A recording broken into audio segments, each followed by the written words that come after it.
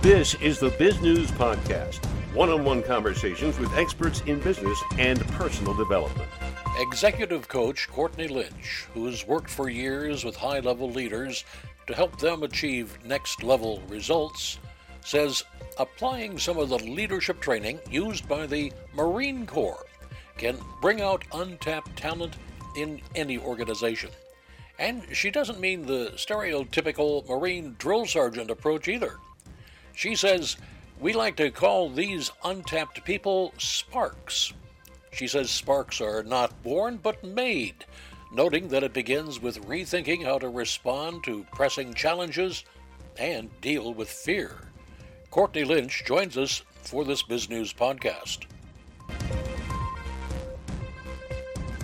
You're talking about spark, and not something that starts a fire literally, but a spark in terms of the people who work for you. Tell us about the concept and why did you arrive at it? Sure. I think we all can recognize that there are sometimes certain people on the teams that we're involved with that really just seem to have a lot of influence and a lot of credibility. And we like to call those people the sparks. They're the doers. They are the change agents. They might not have formal authority in an organization, yet they're the ones we can count on to get it done. And so we wanted to write a leadership book for these individuals, those that really make a difference in their workplaces. Now, when it comes to leadership training, that pretty much is always in the hands of management. Junior managers moving on up, or they hope to. Are you talking about people who are not in, quote, management, end quote? Absolutely. We're very passionate believers at my company, LeadStar, about leaders at all levels, right? Tying leadership not to power, prestige, or a fancy job title. And those things aren't bad or wrong. Yet instead, we want everyone to realize they have the opportunity to influence and inspire. And this was taken directly from our time in the military, right? Hollywood makes us feel like military leaders, it's all about the brass and the rank. Yet actually the military does a fantastic job of giving everyone leadership development experiences right from the start, so that if they do rise in rank and they choose that path, they're well equipped and have been developed for years in the making. And I think the private sector can benefit from developing leaders at all levels, knowing that some will want to raise their hand and seek a promotion, and others will become those great subject matter experts that own their role without title or position. How do you avoid chaos if everybody's got a leadership role? Well, you have managers, right? So it's just trying to divest the title of manager and leader. We can have people who are leaders who aren't managers, meaning they take initiative, they focus on strong, credible performance, they're accountable when they make mistakes, they seek to add value through service to others, right? You don't need a title to do those things, and that actually smooths out chaos when individual contributors are focused on those leadership fundamentals. Certainly, you still need managers directing traffic, yet I'd rather lead a team of leaders than have a team that's waiting on me as a manager for every bit of direction. We have used two terms interchangeably, at least I have, and that is manager and leader. But there is a difference, isn't there? There is. I tend to think of you manage things, you lead people, right? And managers have really important roles to play, right? And they might manage budgets or data or equipment or process. Yet leading people is a totally different skill set. Both management and people leadership skills are very valuable. I think it just gets a little confusing when we blend them together. And I think we can all relate to having worked for a manager who hadn't had a chance to develop their leadership skills. And that's not usually the best situation. When you went into the Marines, and you said you never retire from that, as I understand it, what did you find that helped you develop this thought? You know, what I loved is that the Marine Corps gave you plenty of feedback and you had to grow your self-awareness very quickly. Yet what I learned is the more self-aware you are, kind of where your less than best behaviors lie, or actually the understanding where your talents are and being able to bring those to the forefront, the better off you're going to be on growing as a leader. None of us will ever be perfect leaders, right? We're humans, we're fallible creatures, we make mistakes. Yet by understanding how we can commit to betterment on a consistent basis, really opens a lot of doors and opportunities for us, no matter what we desire for the future. Tell us a little bit about your company. Who are your customers and type, and how did you get it started? So we started our business Lead Star about 17 years ago. I know that because we just celebrated a birthday and we take those seriously around here. And we work around the world with the who's who. Clients include Facebook, Google, Walmart, FedEx, big name folks. Yet we also work for some amazing privately held organizations that, while people wouldn't necessarily recognize their name, these are folks that add tremendous value to our communities. So anyone from physician groups to software companies to manufacturing enterprises. That's the best part of my work, developing leaders at all levels in organizations, is I get to see inside of so many different organizations, and I get to see so many different talented professionals doing their jobs well and sharing candidly when they're stumbling. And that's what's helped me be better at developing other leaders, because I work with so many talented professionals.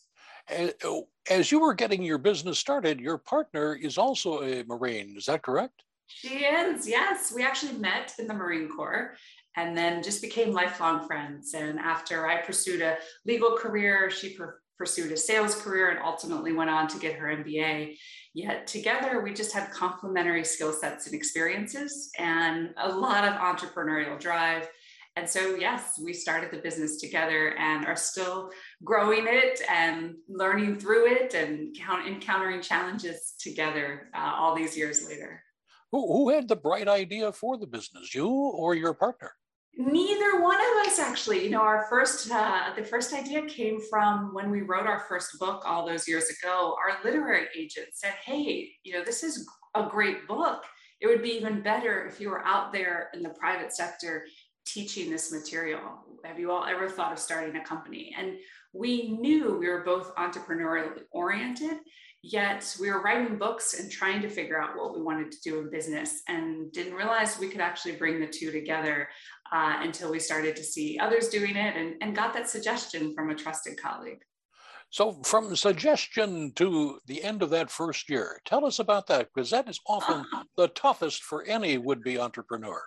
I agree, right? And I think the key is, with us being 17 years in business, you could have 17 first-year experiences, or if you're open to growing and really focused on facing challenge head on, you get 17 different years, and they get richer and better as you go and grow. Yet our first year was difficult, right? There were zero profits at LeadStar. It was all about getting ourselves out there and earning the trust of prospects so that we could come in and do valuable work for them. We just cycles and cycles and a lot of innovation. If one thing wasn't working, we would be trying 2 or 3 things simultaneously. And I would say that hustle still stays with us all these years later. And sometimes we remind ourselves to go back to that early stage mindset, because it was so valuable as a catalyst for growth. Now, before we leave your company's profile, tell us where we can get more information about it. Absolutely. You can always learn more about LeadStar at leadstar.us. So leadstar.us. And we chose that .us, US Marines, a little bit of hats off to our great nation. Now, when you walk into a company as their hired consultant, and you see some problems, what are the typical problems that you have on your plate when you get there on day one? That's a great question, because there are similarities, right? People are people. And while we work in different industries, we have different demands, different goals and metrics and outcomes desired. There are just some universal people challenges. Some things we see can be unclear standards, right? People aren't sure what their lane is or what expectations are of them. Sometimes we see cultures where it's become acceptable to place blame, right? People look externally for why problems are caused. Sometimes they blame systems or a process or other people or policy, right? So we're looking at accountability and performance and standards and KPIs and metrics, and trying to discern in the culture where great things are happening and then where support's needed. It's become over time fairly easy for us to see the opportunities to develop, yet we're looking just as much for strengths and the secret sauce of an organization too, right? Because our goal as consultants is to immerse ourselves in the culture of the companies we're working with and gradually bring about change in ways that enhance who they are, right? So we're not the consultants that try to get people to fit one size fits all type solutions. We're really about understanding and listening and working slowly and deliberately with leaders over time. I do say slowly, yet we also are the types of consultants that want to put ourselves out of a job. And so we'll have a specific tenure with the client. And then the whole goal is empowering the client to build within to be able to keep the consistency after we've gone. Now, without revealing the client, can you think of the weirdest problem you guys have had to address? And what was that? Oh my gosh, there's been so many. Well, maybe I said the capital W. We've helped really high profile companies go public, and it's very interesting. Right before a company goes public, everyone's about to get to that cash in point. It can have a huge chill on the culture. I'm talking a year or months and months ahead of that actual IPO. So that's intriguing to see, where no one wants to rock the boat, yet the conflict and the rocking of the boat actually led to the great success of the organization. So it's kind of interesting to actually start to try to bring that healthy friction back to a culture or help people have those candid conversations. All kinds of family-owned businesses where you have a family member deeply entrenched who might not actually have the skill set and experience, yet the companies have early stage success. So you have to work cautiously and in a very respectful way to help people see limits so that you can get the right people on the bus for this company's next stage of growth. All kinds of different things. And I love it. While some themes are there, accountability, credibility, helping people instill a sense of service, the fact patterns do change and they can get somewhat outrageous at times. Would you tell our listeners and viewers the name of your book one more time? Sure. Our book is Spark: How to Lead Yourself and Others to Greater Success. And the thing that's great about Spark is you buy the book, yet it's a leadership development experience. On the website, sparkslead.us, so sparkslead.us, sparkslead.us, there are tons of free handouts, slide decks, videos, certificates if you do a book study, everything you need at your fingertips for free to help you bring leadership into your organization. And so Spark has gone viral because of the digital resources. And I can say they're great resources because they've been made better by the tens and thousands of readers of the book who've given us feedback. So if you want a great crowdsourced, free leadership development experience for your team, start with Spark: How to Lead Yourself and Others to Greater Success. Sounds almost like an MBA in the waiting, so to speak. It is for leadership, right? I love it. What would you like to add, Courtney, we haven't had a chance to talk about?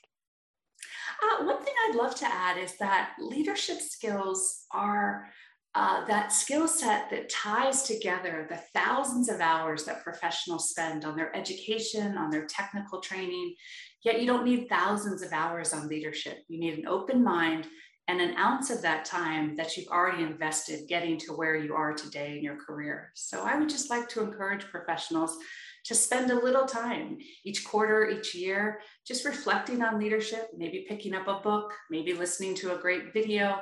Of course, engaging here on the podcast is a great way to just refresh your leadership skills and keep them top of mind.